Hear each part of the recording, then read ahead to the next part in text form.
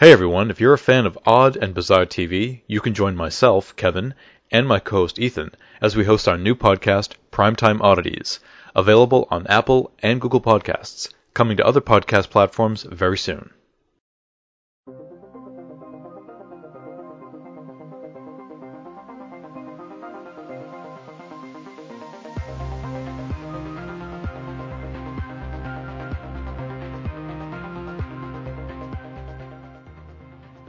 Hello, everybody. Welcome to In Star Trek We Trust.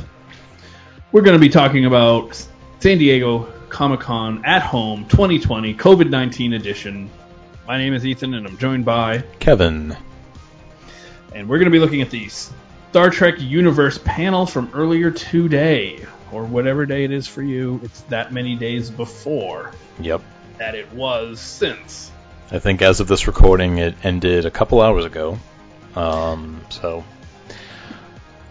I don't know. How are you feeling about it? I think just as at a high level, I don't think there was as much takeaway from it this year as there was last year. Granted, we are in a pandemic, so yeah, I would say the news is that the Nickelodeon show will be called Star Trek Prodigy. Star Trek Prodigy, also animated. I know that over the past year or so, we've spent a lot of time discussing Picard, the possibility of a Pike show, but we didn't really. I don't know if we've given enough time to these animated shows. We have a longer one coming up about Lower Decks because we're only a few weeks away as of this recording from that show premiering. Mm-hmm. But this is the first time we actually at least got a title for the animated show that's going on Nickelodeon. Yes, the synopsis also. Yeah, so do you have the synopsis in front of you? I don't, but I can paraphrase it. Okay. So why don't you? Let's see. I'm working on it. So something like rebellious teens stumble on a Federation ship and use it to get into misadventures across the galaxy. Yeah. Something like that. Yeah. So, I mean, it sounds cool. Trek, to me, is not... It's kind of the first time Trek is being done for audience of kids. I would argue that the original animated series, was not geared toward kids, even though it was on a Saturday morning cartoon time slot. But I don't know. I mean, I think, hopefully it'll bring in a kid-friendly audience. I think, like Lower Decks, it's definitely some new territory for them to go into. I would say out of all the shows that we have on the slate here, that's the one I'm sort of kind of the least excited about. I mean, I'll check it out, but I don't know. It sounds fine to me. If I was a kid, maybe I'd love it. I don't know. Yeah, I don't know either. I mean, I like the original series as a kid. Right. That was fine for kids. I don't think it's sort of so. I'm going to go on a little miniature rant, but it's sort of there's this whole thing in literature for kids, and it's there's young adult, and then there's teen, and then there's tween, and then there's middle school, and then there's elementary school, and like there's all these different levels of literature, and I don't think it needs to be that differentiated. I don't think you really need anything different during these 2 years than the next 2 years. Right. And I sort of feel like this show, I think it's not for me or you. Yeah, I don't know. I mean, to your point, what you said a little while ago, like the original series, I mean, as a kid, I didn't have any trouble following it, but I will say I was a weird kid. You need more weird kids. Yeah. I was really thinking about the Trek fan base and sort of the age group of the Trek fan base, right? And I don't go to conventions very often, right? But when I have in the past, when I've gone to Trek conventions locally, or just any other type of convention that has Trek people there. It's not a spry group, is it? Well, like, I feel like I'm still kind of on the younger spectrum of the fans, like, but I feel like now I don't actively look, but I feel like I don't see a lot of fans younger than me. Right. Or like if I do, they're not that much younger. Like I don't see like 10-year-olds, right? Right. I always see a couple, and I'm always very happy, but it's not a lot. And I think it makes sense. I mean, the shows are sort of not as accessible.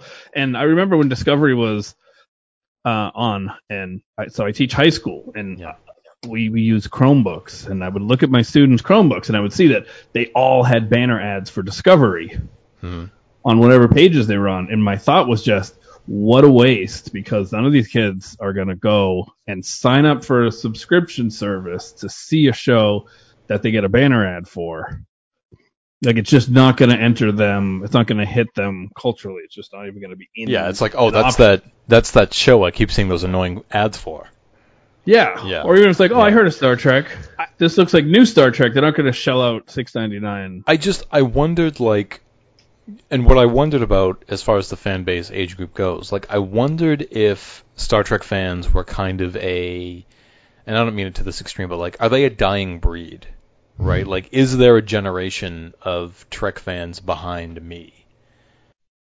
Right? Yeah. Like, when I got into it, I was very young. I mean, I think I was like, put it this way. I don't remember not watching it, but I was never introduced to it by somebody. Here's one thing I think is positive to think that there will be. One, the shows, everything but Discovery and Picard, are available on every streaming platform practically. Yeah. So that's good. Yep. You have to have it available to be in the cultural conversation.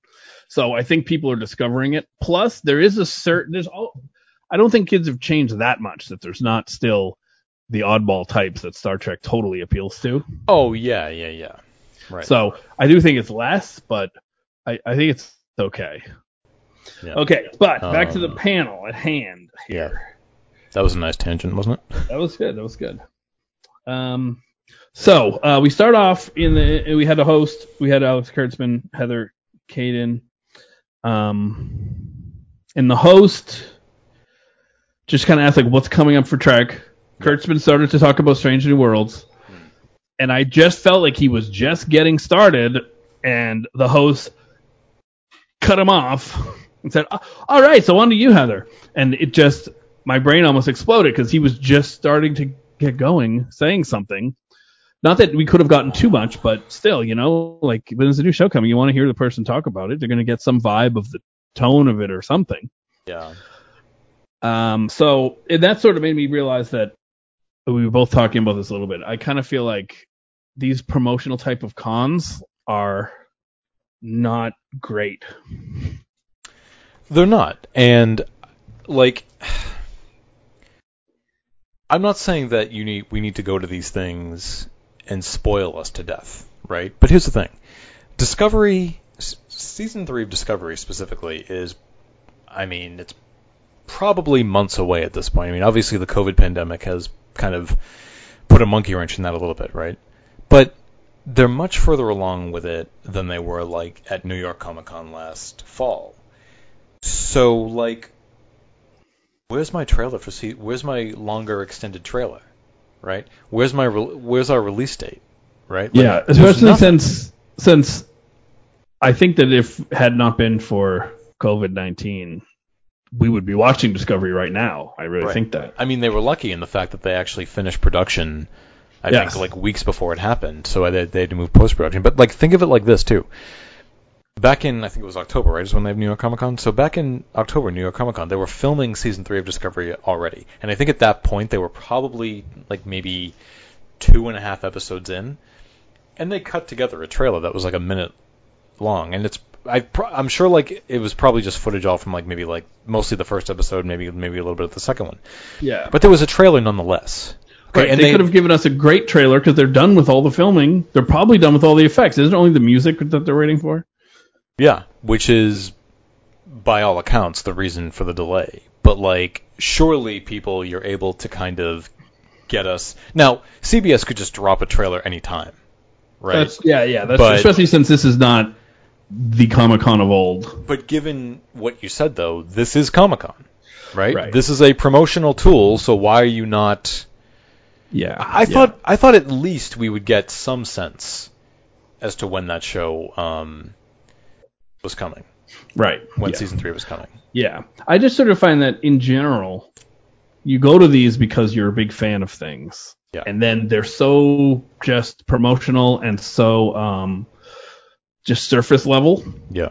Because they're just kind of trying to reach a wider audience or something that it's not really worth it. And, I loved having the experience of going and seeing the Discovery cast at New York Comic Con at Madison Square Gardens Theater, but I didn't really have to be there at all. And that was when luckily for a Hollywood benefactor, I was able to go with a VIP pass, and even that experience was good, but I couldn't imagine paying, waiting in line to see these quick promotional panels where they're kind of like hurrying on to the next thing.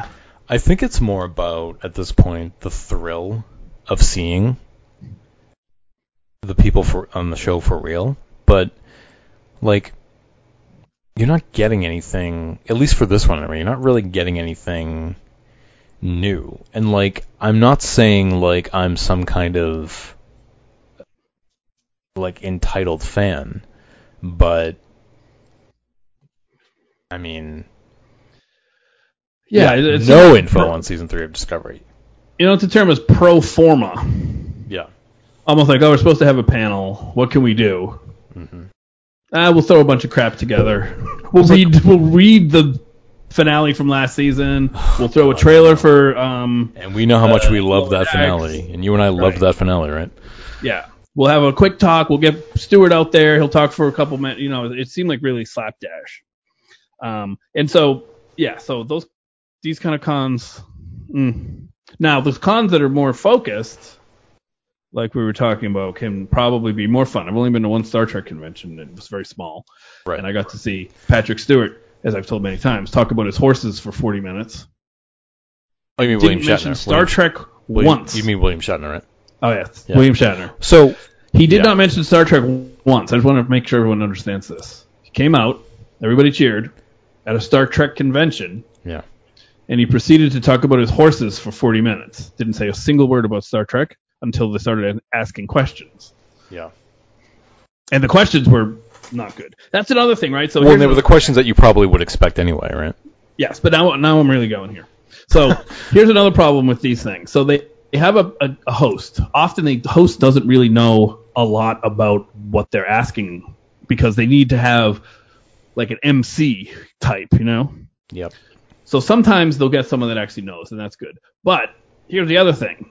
Even if the host is asking good questions, and even if they're getting good discussion going, then all of a sudden, we got to make sure we have time for fan questions. We got some questions coming in on Twitter here. So what's it like working with Sir Patrick? And it's like, come on, man. They were just finally starting to talk about something interesting. You and I were talking earlier. We had kind of like a production meeting over the phone, and we were talking about, you were telling me about what they were doing with the Strange New Worlds thing and what you had said a few minutes ago.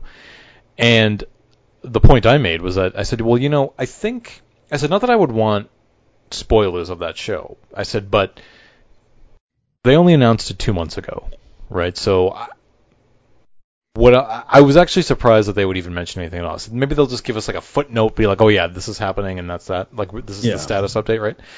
But I think, just to reiterate what I was saying on the phone for those who were not on the phone, which is all the listeners. Well, actually, maybe even before you do that, I should actually mention what was said about it, which is that they broke in 10 episodes. Yep. So Kurtzman said they broke in 10 episodes. They have a writer's room. They broke in 10 episodes. And then he started to say but really the greatest, he said, we listened to the fans that really wanted this. Yep. And then he started to say how the best thing about it is the cast and the crew, and everyone is really excited to work on it. And you could tell he was like building up to an anecdote, or he's going to tell some story about how into it they are. And as soon as he said they're really excited to be working on the show, that's when he got cut off. So that was why I was complaining. Yeah, and really, I felt an anecdote coming. Like on the first day when they came out, that something. Well, they're probably not filming yet, so. Oh yeah, that's true. I get writers. The writers. But when you really think about it this way, in my opinion, we already know. Like, I don't know what else at this point I would want to know about that show, because I feel like we would get into spoilery territory anyway. Because I think that we already know a lot about it, right? Just due to the fact that we know it's going to center on Pike, number one, Spock, the Enterprise. We know that the writers' room had been assembled. We'd actually known that anyway. And then we know that they wanted to kind of tell self-contained storylines. But, like, I don't want to know what stories they're going to be telling, because I don't want that to me as a spoiler. But, like, maybe is it... Is Dr. Boyce going to be there? Like, who else? Who's the rest of the crew? Right? Like, yeah, that things stuff. like that. I don't know, but beyond that, I don't think there's really anything I'd want to know, because I think we'd be getting into spoiler territory at that point. I don't know. I mean, they could have said, "Hey, the Andorians are we're going to be tits deep in Andorians in this show." They could have said that. Yeah, and I would have been really happy, or something. But then another thing is, so I don't believe I'm going to quote Donald Rumsfeld right now, but I am. So there are known knowns. There are things that you know already, like you just said. Then there are known unknowns. So we know we don't know what the storylines are going to be. But then there are unknown unknowns that you don't even know that you don't know. So we could have got some more unknown unknowns. They could have teased something that would not have been a spoiler and just said like, "Oh, we're going to be visiting like a familiar giant president in space or something." That would have been a spoiler, but you know what I mean. There could have been something. Yeah, like, I don't know, if they had shown like maybe some concept art and they showed like, oh look, Space Station K7, the one from the Trouble with Tribbles, right? Like something like that, because or they could have said, "Oh, by the way, Rainn Wilson's. We can't wait to see Rainn Wilson again." There could have been a lot of little things. But yeah, and I think it's really going to come down to with that show is like, what's the level of fan service they're going to have? Because the whole show, in my opinion, is fan service. The entire fucking show is fan service. I just see that term is more like, I see that term more as when it's a weird term. I know, this is sort of a negative connotation to that, so I don't mean it that way. I see it as like I always go to this one in Rogue One when the two alien dudes from the cantina walked by and they just like bumped into Jyn Erso or something, and you were like, "Oh wow, look, it's the cantina guys." Like, I think that's fan service, it's just quick and nothing. But I see a relation there in some ways, because even though Strange New Worlds is yet again a prequel, I think it's like Rogue One in the sense of its connective tissue. This is the show. This show is interlocked with the original series. Yes. Right? But so even though it doesn't take place, days before the original series, right? But it's going to be the one, like, before this show and Discovery, I mean, it was Enterprise. Enterprise was the prequel and the one that was really kind of bridging that gap, right? But now you had Discovery doing it, at least for 2 seasons, but now you have Strange New Worlds kind of picking up that slack and continuing with it. So, and I think, and I think theoretically, now we could be totally wrong in this, but I've seen nobody else say anything to the contrary. More than likely, Strange New Worlds is going to end with Pike handing command over to Kirk. Maybe. But wait, right? We're going to be far afield from what I was saying. Yeah. So, but my only point was that I could see it being fan servicey if, like, they're walking and you see someone walks by that has, like, half of his face white and half of his face black, and he just bumps into Anson Mount and says, like, "Oh, hello, sir," and keeps walking. Maybe. That's fan service, where it's there for you to say, "Hey, I know what that is." Yeah, okay, that's... Whereas, that's in my opinion. No, you're right, because I was going to... If you get a good story about one of those people... You're right, because I was going to follow that up and say, if you're just throwing it in there for the sake of it, then what the hell? But if it's there for a reason that makes sense, then fine.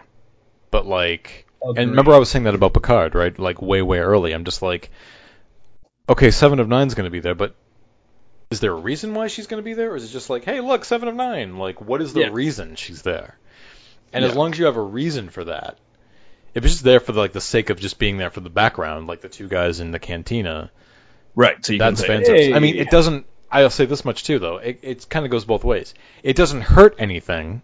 Like you saw the Millennium Falcon in Revenge of the Sith. You're like, oh, hey, look, it doesn't hurt anything, but at the same time, it's like. But that was more like that crossed line into an Easter egg because you really had to look hard, and it was barely there. And you need to determine what line is. It was a not unstandard type of a Corellian heavy freighter thing, so I think there could have been other ships that looked pretty similar. You know what? Maybe it's considered fan service. Modifications. Maybe it's considered fan service if the movie or respective TV show that it's in, people hate. Yeah, I don't know.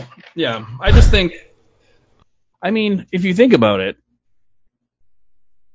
it's almost impossible for people hate Star Wars now, right? Who knows? It's almost impossible for any franchise to not have quote unquote fan service. You know, because that's the whole point. Like when you see a movie that's in the DC universe, you don't do it just for kicks. You do it because you're gonna see things that are right. And even though, like, say, season 1 of Discovery takes place in the prime timeline, you want to see something familiar to at least know, like, okay, yes, this takes place at such and such a time. Yeah, and everyone fan service is so bad. Right. Well, it could be argued that in The Last Jedi, they went for, well, let's do nothing that the fans want or expect. Yeah. And then people freaked out because of that. Yeah. So, I don't know. Yeah, fan service is a longer conversation. It's a fine line, and, like, it's really just, I think it's really just how you interpret its use. And even then, like, there are just these layers that you just keep saying, nope, that sucked, that's shitty fan service, and that's right. So it's like, I think it just all comes back to how you feel about what it is that fan service is in. Yes, I think I will quote another figure. I think it was Chief Justice Earl Warren, maybe, in the Supreme Court talking about pornography versus art, and he said, "I can't define it, but I know it when I see it." Talking about pornography, something like that. I'm paraphrasing. So. But since we already talked about Strange New Worlds, I think it would make sense to talk about what the cast said, because after the whole Discovery cast talked, they just kept behind Peck, and I keep wanting to call her Stamos. She's not a Stamos anymore. She's an O'Connell or whatever. I don't even get why they're there now. Like, why? I mean, I know Ensign Mount and Rebecca Romijn were like, and Peck were in season 2 of Discovery, but like. Well, because they were doing a table read of season 2 finale, and they were in it. Right. Well, you're right, but they've been at other things too. Like, I don't know. And then Peck and so they were talking to them, and here's the tidbits. Ensign Mount said that they were asked, like at the end of Discovery season 2, where were your characters kind of mentally? And Mount talked about how Pike now knows he's got a expiration date. Yep. So to speak. Not really. I mean, he's just going to be paralyzed. I guess he doesn't know how long he's going to live after his fate. He knows what happens. He knows he's going to be in bad shape. Yeah. So he's sort of struggling with, how does he make sure he doesn't give in to like anger and bitterness and make the most of the time that he has left? And he said that he hopes right now he's facing it alone, and he hopes that he can like reach out to friends for support and whatnot. So, two things there. Does that mean we're going to get? That's really interesting. A different Pike. Yeah, are we going to get like a torn, tortured, angsty Pike? Yeah, because we don't see, even though in Discovery he sees the future, we don't really see it beyond when he was on that Klingon planet. We don't really see anything about it after that, right? We don't see him grapple with it. We don't see him. There's like that. Tell anyone. There's like that moment in the finale when Admiral Cornwell says, "Whatever your future is, Chris, I know you can handle it."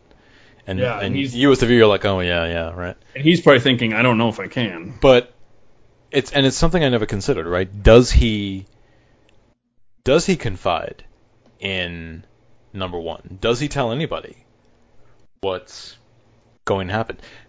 Does he even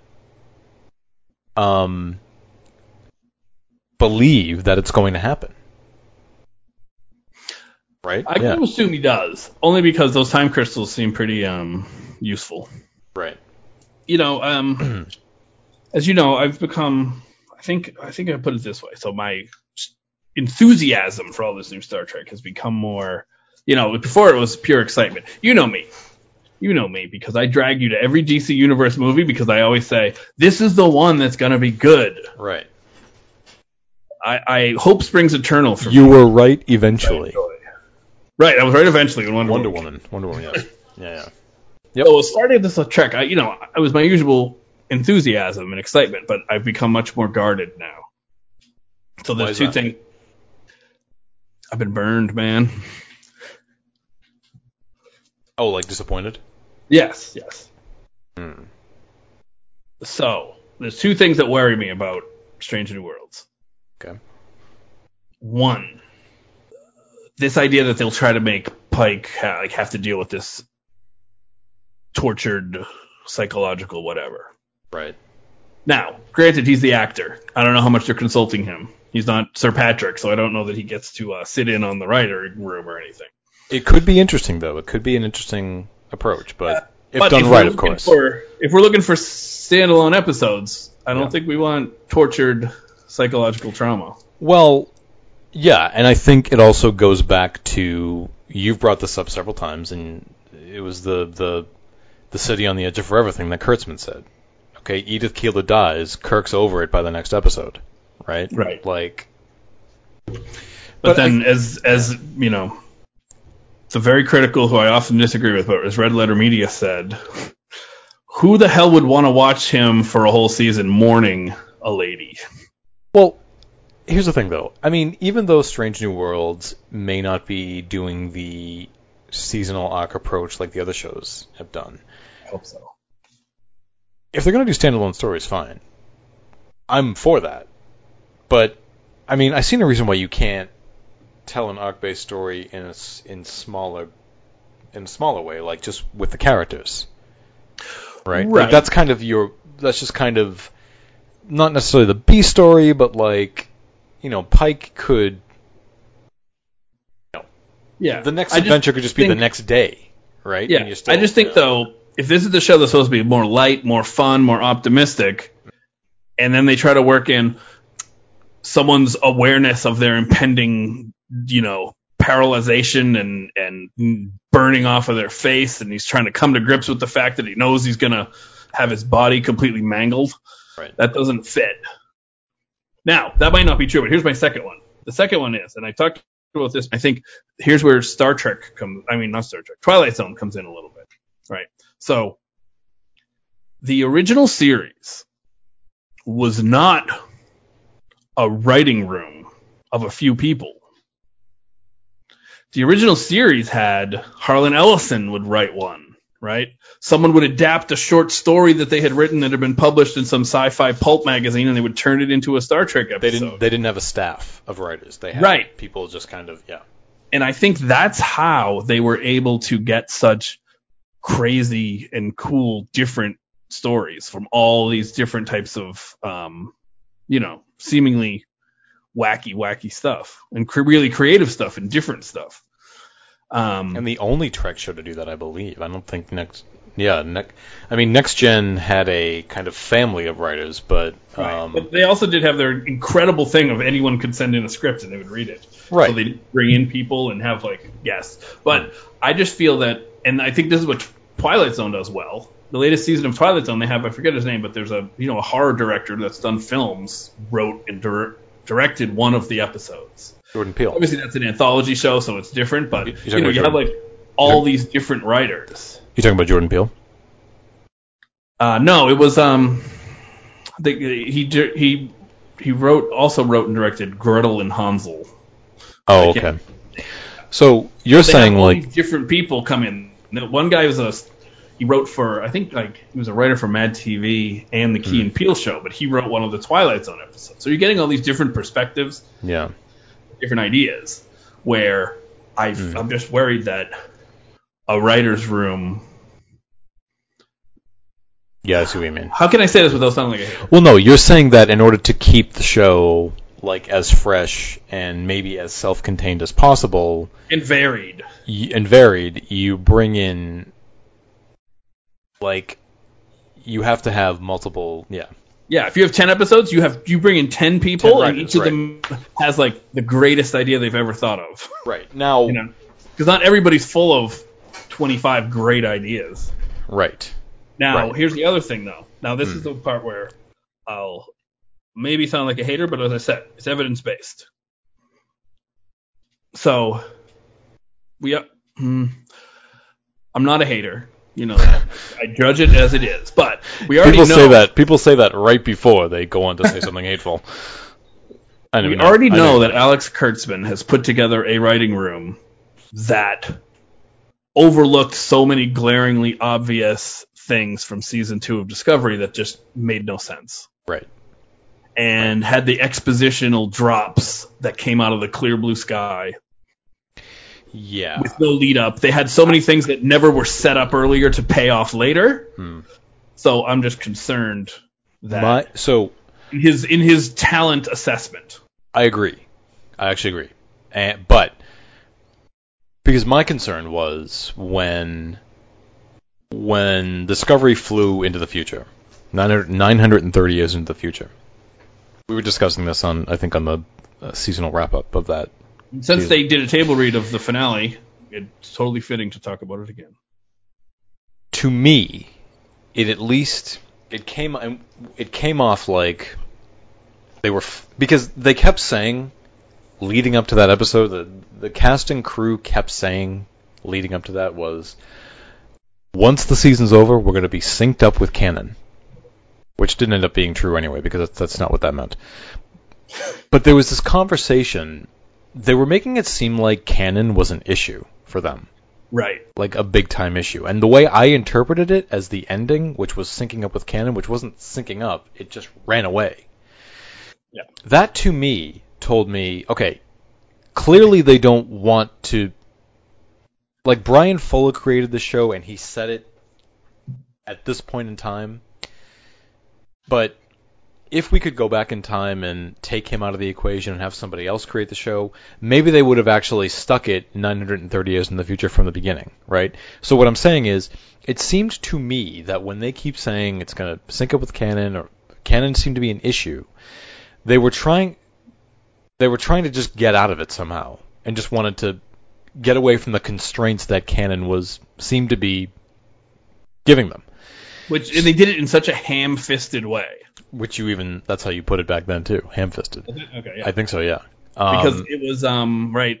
Oh, well, why did nobody talk about it? It's like they were answering all the fan questions. Like they went on Reddit and they found all the questions that people were annoyed about, and they were like, "Oh, we'll just."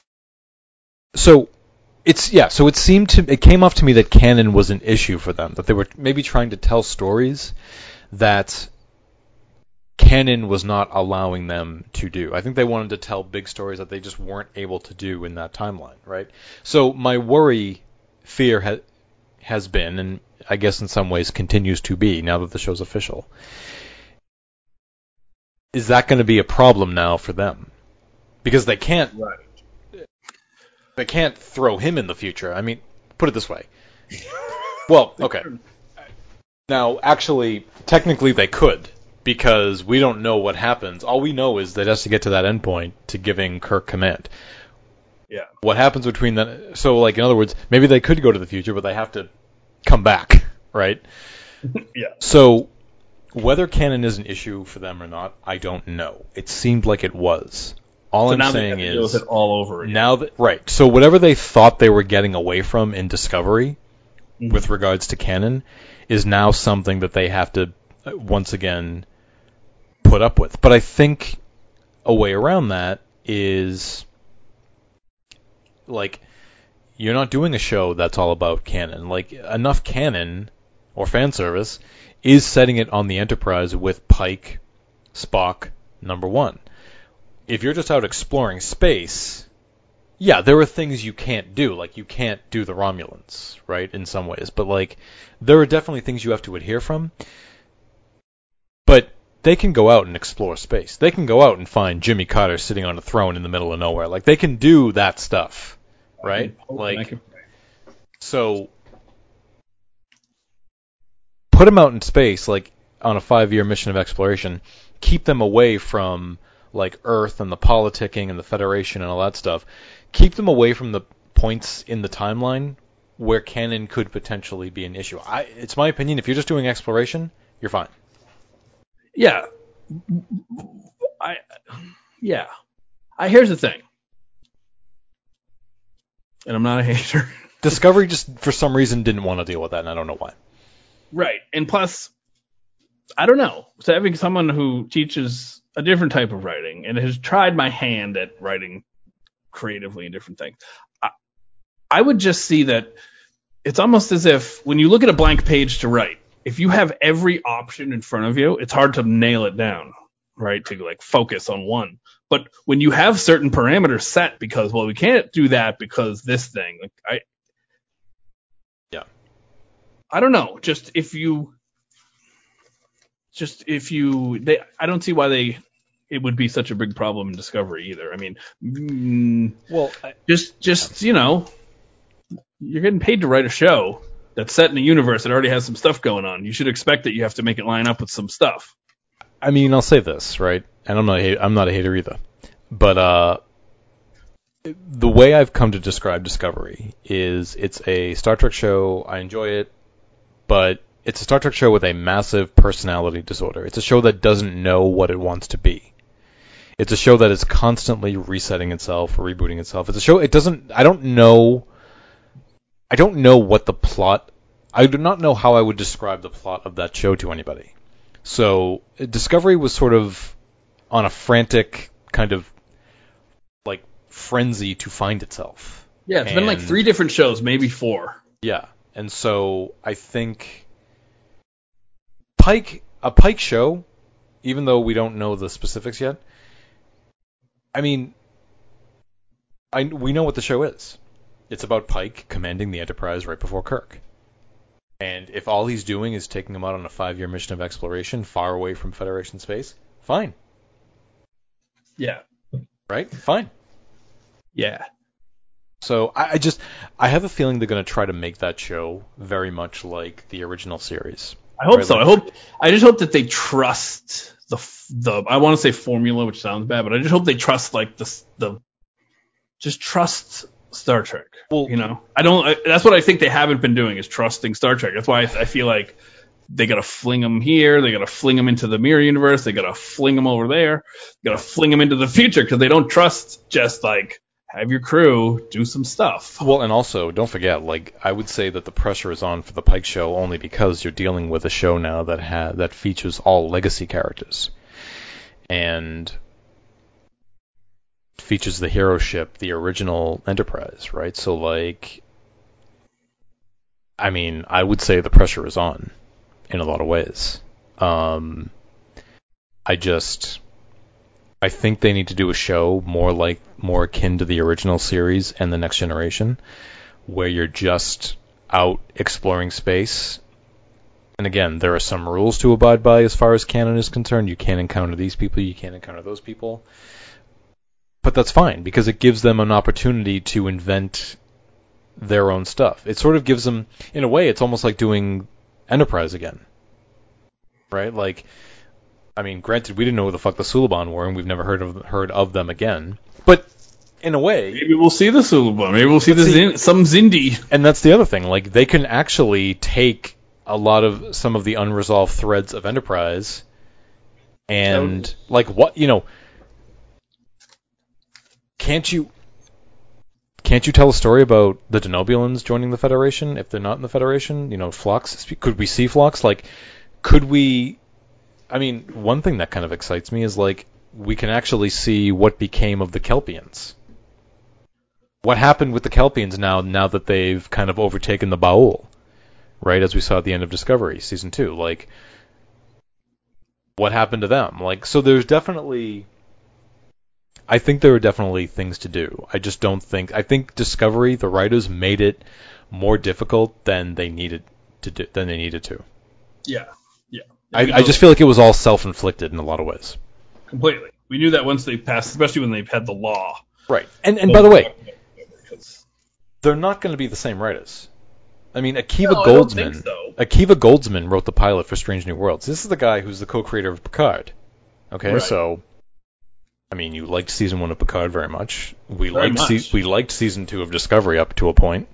Yeah. But you liked season 1 of Discovery more, I think, right? Yeah. So I think it was maybe a quarter of the way. We got to assume that they still don't think there's anything wrong with the finale of Discovery because they were doing a table read of it. right. Whereas, shouldn't they all be embarrassed? I'm sorry, but now that all those things have been pointed out to them, oh yeah, you know what? They actually didn't have to go into the future anymore. As we have said, it only makes it all the more frustrating when you realize that all of those problems with that finale could have easily been addressed by one extra line of dialogue or maybe one more scene. Not all of them, but it would have been improved. A fair amount. Yeah. I mean, you can't make up for like the confusing nature of it in the middle of the season. Well, again, the biggest one. Control's dead. Okay, stop. Why are we still going? Yeah, why are we still going to the future? Yeah. And why are we bringing what is left of Control with us? Yeah. But that's a simple, in my opinion, and it would have been the perfect Star Trek way of doing it. They're caught in the gravitational pull of the quantum singularity, and I can't turn this around. Yes, exactly. Right. Past the point of no return. To pull them back now would tear the ship apart. I'm going to be really upset when we finally get to see episode 1 of season 3, like 8 years from now. If someone doesn't say, dude, why didn't we just turn back? Yeah, like, is somebody going to say, okay, like, can we go back now? Like, we can go back, right? If they have, I don't get why it's a one-way trip. Yeah, well, and also knowing that it seemed, well, we assume maybe that some things that happened in Discovery Season 2 were because they looked at what people were saying and said, well, we need to fix this. As far as they want to know why they don't talk about Discovery, well, we'll make it illegal. Yeah, that makes we'll throw in someone saying a character like asking and someone saying, well, by that point it was too late, we couldn't go back. Well, because we're like, okay, they're 930 years in the future by now. We know that established on Enterprise, time travel does exist at that point. So yeah, I'll be more upset if somebody at least doesn't broach the subject of, can we go home? Yeah, because you know what's going to happen. They're going to wind up. Remember how long it took him to make the angel suit? How long did that take? 5 minutes. Right. When they made the second one, they need the early 5 minutes to make one. Using the power of the spore drive, which, again, yeah, they will get power for it as the plot requires. Yeah. Right. So So somebody at least has to say, yes, why are we here? Why did we stop? And by the way, you brought Control with you. Yeah. Let's talk briefly about we haven't really dedicated much time to the upcoming Star Trek Lower Decks, and I think between this recording and our last recording, I think was our last recording the Strange New Worlds episode? Oh no, it was Voyager. It was the 20th anniversary of Voyager. Yeah. They've actually finally given us everything we need to know almost about Lower Decks, when it's coming out, finally, which is August 6th. I keep wanting to say the 8th. I don't know if it's one of those two. And they've released a trailer, and they released the first clip today. I think we're going to do, obviously, a deeper dive on the show when it actually premieres. We're going to, talk about the animated series leading up to it as well. But what did you think of the clip that they revealed for the show? I thought that it was enjoyable. I thought it was pretty funny, Yep. And I think that so here's the thing. So there's a show that I watched called Harley Quinn, and it's an animated DC show. And the animation style, the voice acting style, and even somewhat the humor style is so similar, and the art style too, so similar to this show. But I have a feeling it's going to be like that. And if it is, I think fans are going to be pretty pissed off. Because Harley Quinn does not care about... it's sort of like anything for a laugh, So, for instance, Commissioner Gordon is... like this washed up alcoholic who sort of just wants Batman's approval. Uh-huh.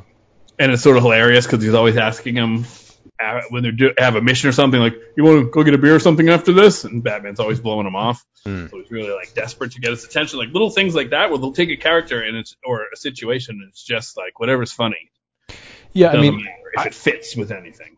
I think so. One thing I know about the show is that they're not going to like be making fun of Trek. Like Trek's not going to be the punchline of every joke. I'm sure there will be moments where they make fun of things, but I did like the scene a lot.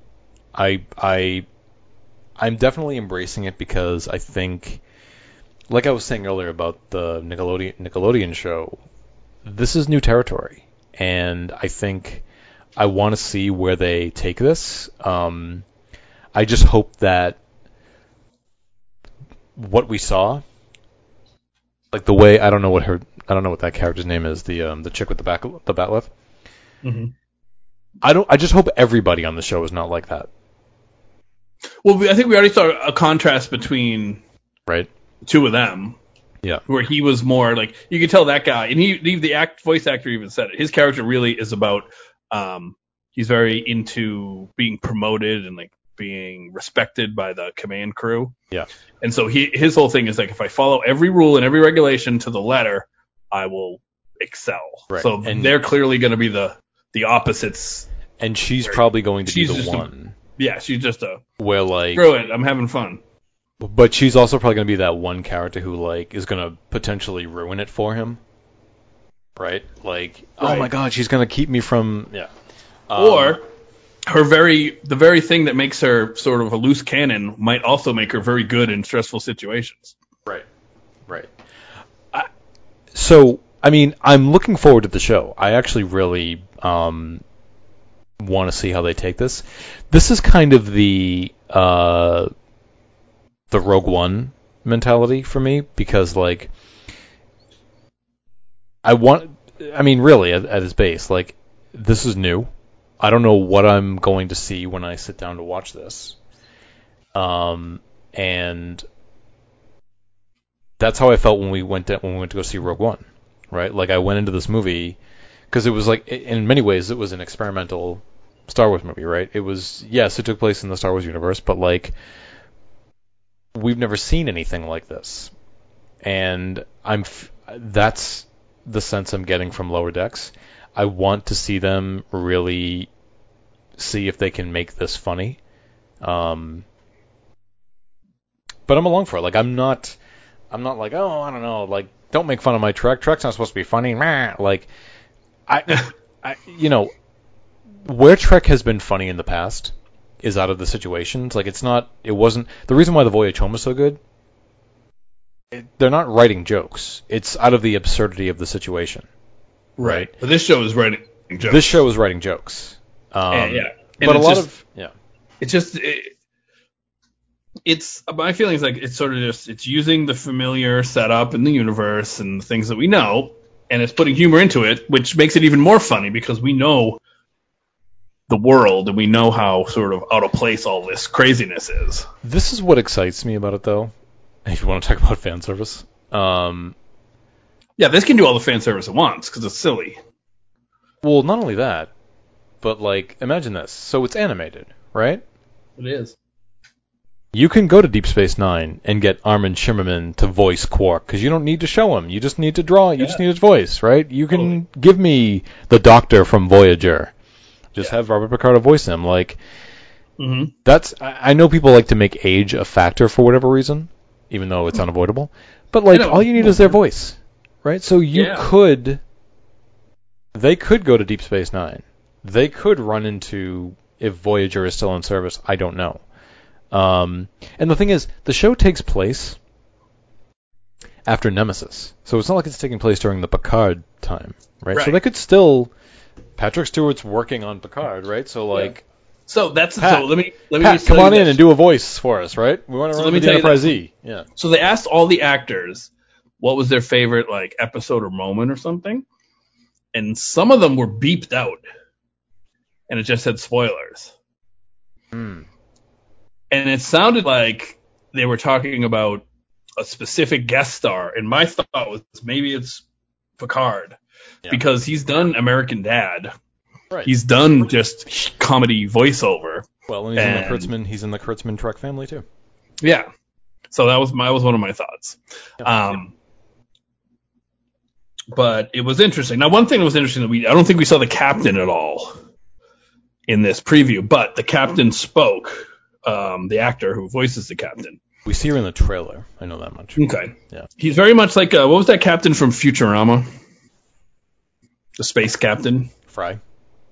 Fry. Oh, no, so the guy who was sort of like... yeah, I know who you're talking about. Yeah. Yeah, he was sort of like... the cheesy space here. Yeah, I know. Yeah, pumped up Shatner at his most cringy moments. Yeah. He sort of has that vibe. And he was saying how he's kind of, as a captain, he sort of is like a going guns blazing every time. Like when he's on the bridge and they say, "Sir, the ship is hailing us," he'll say, "Fire the torpedoes," will be his reaction, you know? So, that was interesting. And obviously someone like that would never be a captain in Starfleet. Right. So, it's going to not fit in nicely. It's going to be It's going to be canon, though. It's going to be... Who gives a fuck? It's just going to be light and fun and comedic. Because, okay, so if that's canon, then I want to know, how did this captain ever get promoted? If they want to say that it's all canon. But anyway, I haven't seen the show yet. What am I talking about? Sorry. I was wondering, though. Going to enjoy it. I am wondering, though, like, are they going to do... Because you were telling me they were doing this on... Rebels, I think. Didn't one of the animated Star Wars shows make reference to characters in Rogue One? So the characters from Rogue One, or vice versa. The characters from Rebels showed up on Rogue One, well, mentioned by name, and one of them you could see in the background, and you could see their ship. So I wonder if, like, on Picard, because Picard's like 20 years after this, like, is he going to name drop any of them, and you find out one of them is like a captain at this point or something like that, right? Are we going to get some kind of, like, connective tissue there? I wouldn't think so. Yeah. It would be spoilery, of course, but yeah. Yeah. And Rebels has a more serious tone than this.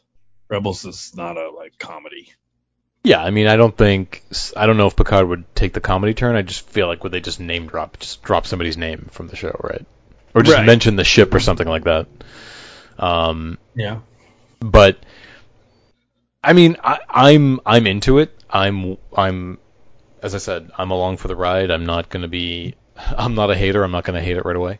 I mean, especially when it's this light and just goofy and funny. I'll be really interested how we're going to cover this on the podcast, though. Yeah, that will be interesting. Yeah. I don't know. But I thought it was great. I mean, that was hilarious. She's drunk on, what was it, Romulan whiskey? Romulan whiskey. Oh yeah, okay. So you want to talk about haters, right? Somebody in the YouTube comments was it's like, Romulan ale. Yeah, they said Romulans are supposed to have ale, and I just commented like, are they not allowed to have any other types of beverages? My question, would be ale? Like, we're on Earth. How many drinks can you order when you go into a bar? Exactly. How many Earth drink? Are Romulans not allowed to have anything other than whiskey? I can't believe someone said that. Ah, boy. And what do they say? See, they don't watch Star Trek. Me. Oh my god. I know. It's like... It never ends. Never ends. Wow. Okay. Never ends. I just wish that we could just make bots that would respond to haters, and they could, like, make a fake internet for them to use. And bots would just get mad at them, and then they could fight with the bots. Okay. Why not? So I'm really looking forward to it. I think it's going to be funny.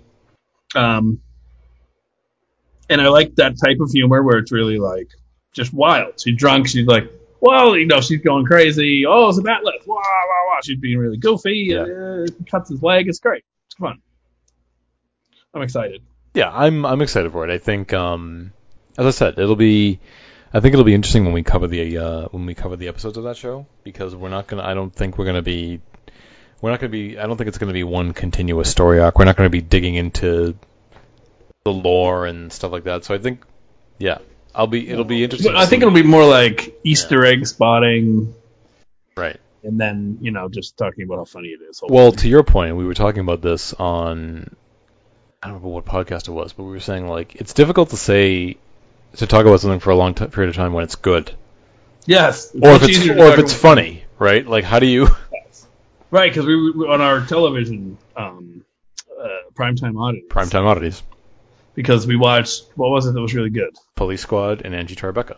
Oh, that's it. Yes. We both had great things to say about them, but it was like it was harder to talk after like 15 minutes. We're like, yeah, they were great. What else do we say? So I think for this, it's going to be a case of like finding what our favorite jokes were and just repeating them. So I don't know. That works. We'll see. I don't know. I'll apologize now to the viewers, to the listeners, if we're not as entertaining on that one because. No, we're gonna be great. We'll try. We'll do our best. We're definitely gonna be great. But here's one thing. So the actors all seem to be really into it. They definitely were having fun making the show, and they had like a good rapport with each other. So I think it's gonna be an enjoyable show. I really do. And those are my only notes from that. As I said, it's new territory, and I think during a pandemic, it's the one Trek show you can do because you don't need a set. You just yeah. Well, yeah, and plus, where's all the art done? South Korea, and South Korea's fine now. So. I don't know if that's the case. It used to be a joke. It was a recurring joke on The Simpsons. I don't know where you got that from. So it was a recurring joke on The Simpsons when they would always show that animators would be like in a South Korean sweatshop animating The Simpsons. Yeah, no, this is done by the people who do some of the writers who used to be on Rick and Morty. So it has the right, but I mean the animation itself. Who's doing that? Yeah, I don't know. I don't know either. I don't know. So good. But leading up to that, just to give ourselves a little bit of a plug, we are going to talk about the animated series, the Star Trek the Animated Series. It's true. In our next episode, and we'll get a little pumped up for Lower Decks. Right, and what kind of our expectations are with Lower Decks, and I think it'll be worth, maybe looking at that unproduced animated Trek series from back in 2006, Star Trek Final Frontier. Oh, right, yeah. Yeah, so that'll be a smorgasbord of animated Trek. Did you say smorgasbord? Yeah. Why, what is it? Nice. No, because smorgasbord, I think, but you said... Borg. I thought it was smorgasbord. Well, I thought you said Borg, because I was thinking, Borg, you're in, Oh. I don't know. Yes, that's what it was. That's what it was. I was being hilarious and great, calling it a smorgasbord. I don't know what the real word is. Is it smorgasbord or Borg?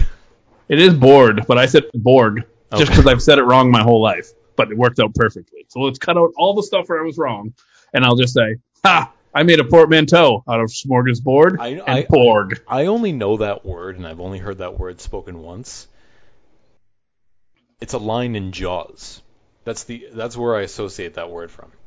Okay. It's in the beginning, yeah. That doesn't mean we have to serve them up a smorgasbord.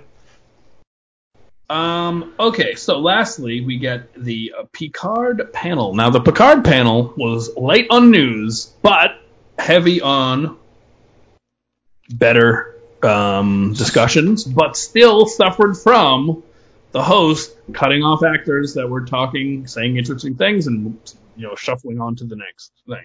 So, barring any restrictions from filming, they should be able to. I think they were originally scheduled to start shooting season 2 last month, but obviously they can't do that.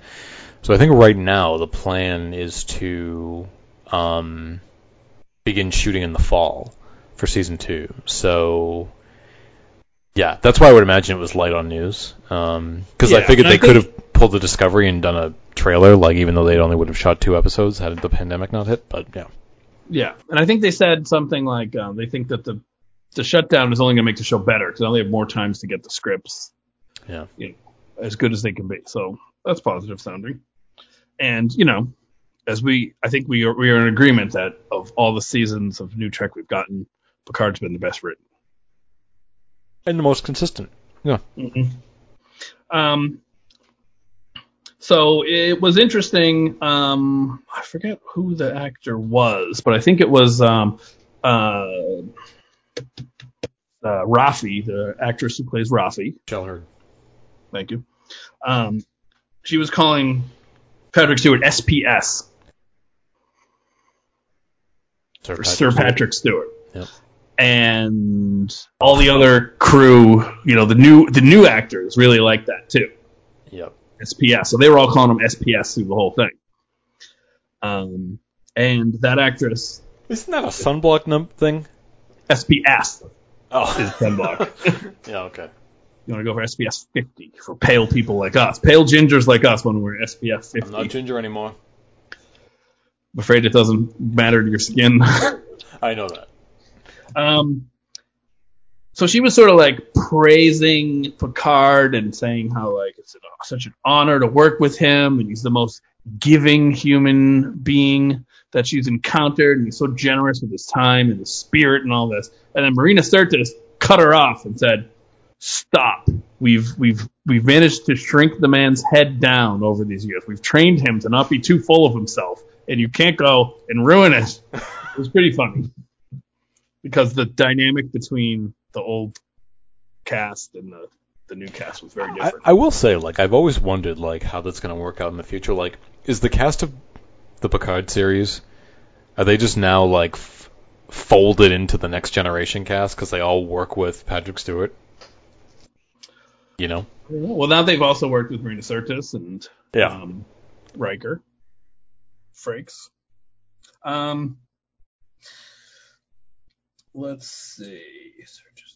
It was kind of interesting. So the interviewer was interviewing Pill, let's say, and kind of talking to her about this is a different character for her and whatnot. And she was saying that the two things that made her want to do the show were SPS and Michael Chabon. She said specifically that she had read a lot of his novels, and she felt like having someone that comes from the novel world in being a showrunner was going to be a great experience. So that was kind of interesting. The actress who plays Soji. Yep. So she was talking about the process of playing multiple characters. Now, she didn't know she was playing multiple characters at first. They kind of sprung it on her. It sounded like after they started shooting, which was interesting. How did they do that? I don't know. She said, like, well, I was playing one character for a while before I knew I was playing the next one. Maybe she meant just like rehearsing one character for a while. Because Daj died in the first episode, and she was. Well, maybe she means though. I think she meant the in the what's her name, the one with the data skin. Oh yeah. I know what you mean. Yeah. Yep. Yeah. So it was interesting. So that was one case where she starts getting into the acting process, and she got cut off before she could say anything interesting. But she was headed down an interesting road, and it drove me crazy. And it was very funny. So the interviewer tried to ask Marina Sirtis some dumb question, and she just like cut him off and started like telling her own story. And then she asked Frakes a couple of questions. So she like totally took over the interview from the host, which was great. Because I think it's just, that they build up that muscle from being at so many panels. Yep. That they sort of know what a crappy question is and know what a good question is. So Marina Sirtis especially. Yeah. Yeah, so that was pretty cool. But nothing that exciting from it. Well, it was interesting. The thing is, like, we discussed this on the finale, on the wrap up of Picard season 1. Like, we don't have any indication of where that show is heading. Not at all. Because season 1 wrapped up, right? We don't have any idea. None. Not even a hint. So, except for the threads left open where, Right. But are they going to address those? We don't know. Right? Weird. We got no hint that what was to come for next season. So, in many respects, they can do whatever the hell they want to do. Yeah. And, as I've said, I feel like we're in such good hands, writing-wise and showrunner-wise, that I'm so excited to see what they want to do because they did well, and I feel they're going to continue to do well. Right. So overall, what is your What's your feeling about the about Trek at Comic-Con this year? How do you feel like it? I mean, it's kind of I would say for me, it's kind of a mixed bag, but at the same time, I don't think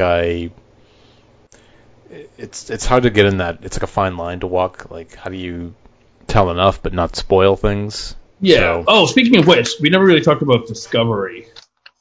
I just have a couple of notes here. So Tilly, the actress, whatever, said how she's still. It was interesting. She said like they asked her, you know, she's very obsessed with like being a captain one day. She's still on that timeline. So like, yes, she is, but because we're all the characters on the edge of the unknown. Everyone is changing like what's important to them.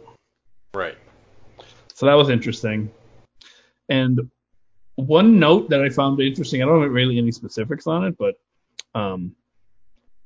I think with Discovery, the actors talking about their characters I find more compelling than watching the episodes.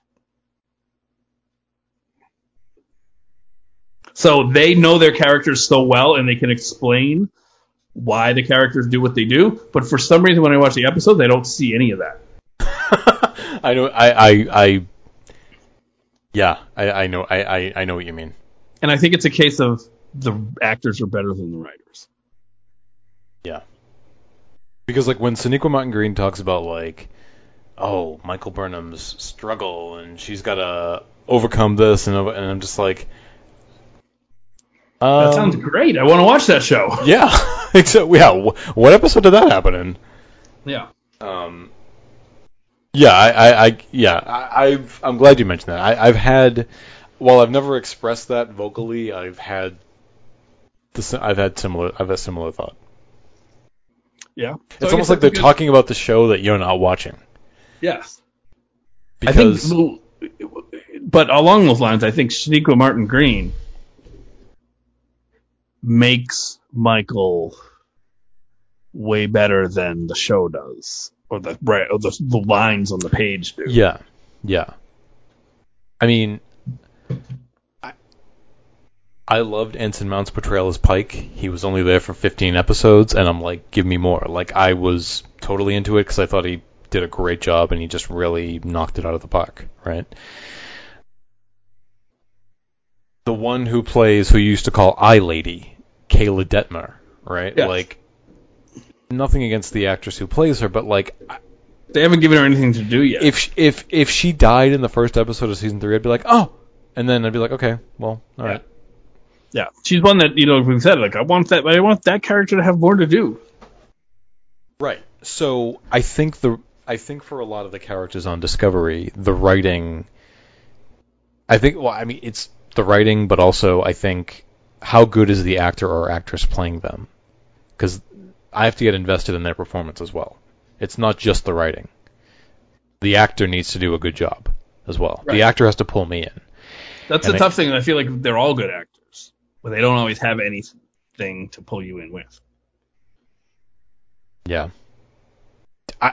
It's difficult. It's difficult to fully articulate. I feel. The only ones. Yeah. If you think of it as like a trinity, it's Stamets, Michael, and Saru. Those are like the ones that we've gotten to know. Really, we haven't really gotten to know anyone else. No, but I think to that level. You're right, and I just think there are many factors there are many factors that factor into all of that, right? So, yeah, and I think in some ways, not that we're doing it, it's unfair to compare them to the old shows because, like, I've seen people in comments be like, "Oh, this isn't as impactful as when this happened on Voyager," and da da da da, and I'm just wanting to say, yeah, but you've had 20 years to process what happened on Voyager back. You know, this show's only 3 years old. It's not really fair to say. And you probably had like 100 episodes to get to know the character before it happened. Right. But as we said, some characters like Arium, I mean, that was just. I know. Malpractice. That was character malpractice. Yes, totally character malpractice. Absolutely. I think it was a decent Comic-Con. There was not much for them to really show. pandemic, of course, right? But they didn't mention anything about any short treks. They can't film any. Well, but if we should expect them, when, you know. Yeah, I don't think anybody knows at the moment. So yeah. So, but for the moment, we do have new Trek to look forward to, and that is in the form of Star Trek Lower Decks, which begins on August 6th. That's just a couple weeks away. It's just a couple weeks away. I think it's 2 weeks away from tomorrow. No, today. 2 weeks away from today? Yeah, today. Today's Thursday, right? 2 weeks from today. Exactly 2 weeks from today. So, well, look forward to our animation spectacular episode. Please and do. We will see you all later. Peace out.